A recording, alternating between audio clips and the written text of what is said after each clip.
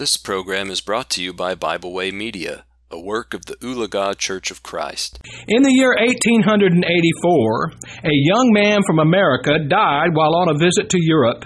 His middle-aged, grieving parents returned to the United States with the body.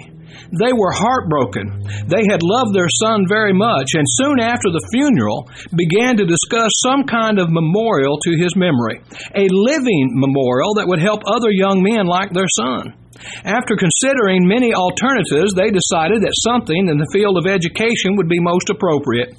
They arranged an appointment with Charles Eliot, the president of Harvard University.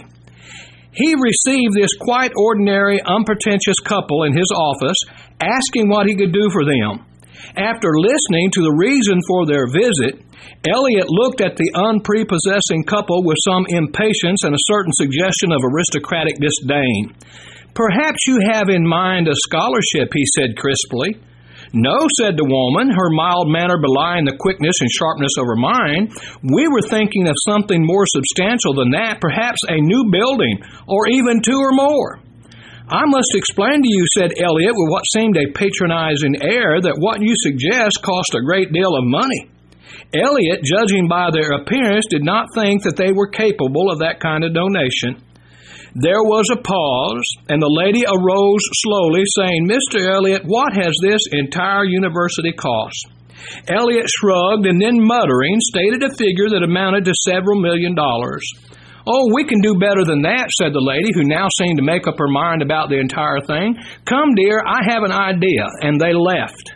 The following year, President Eliot of Harvard University learned that the plain, unpretentious couple had contributed $26 million for a memorial to their son. The memorial was to be named Leland Stanford Jr. University. Today, it is simply known as Stanford University. Have you ever heard the old saying, "You can't judge a book by its cover"? Perhaps God had James pen the following words in order to help us avoid a similar situation. "My brethren, have not the faith of our Lord Jesus Christ, the Lord of glory, with respect of persons.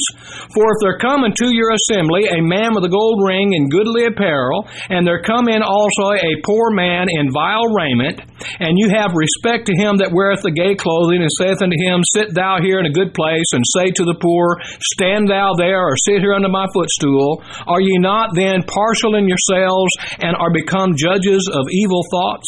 James chapter 2, verses 1 through 4. Just remember this: you can't judge a book by its cover. If you're not a Christian, you need to believe the gospel, repent of your sins, confess your faith that Jesus is the Christ, the Son of God, and be baptized into Him for the remission of your sins. If you have done these things in times past, but have drifted away from Christ and back into the world and back into sin, you need to repent, confess your sins to God, and ask Him to forgive you. We stand ready to help you anytime, night or day. Just let us know. Our time is up. Until next time, may God bless you as you continue to study His divine will. We hope you enjoyed this program. We encourage you to subscribe to our podcast on Pandora, Spotify, or Podbean. Thanks for listening.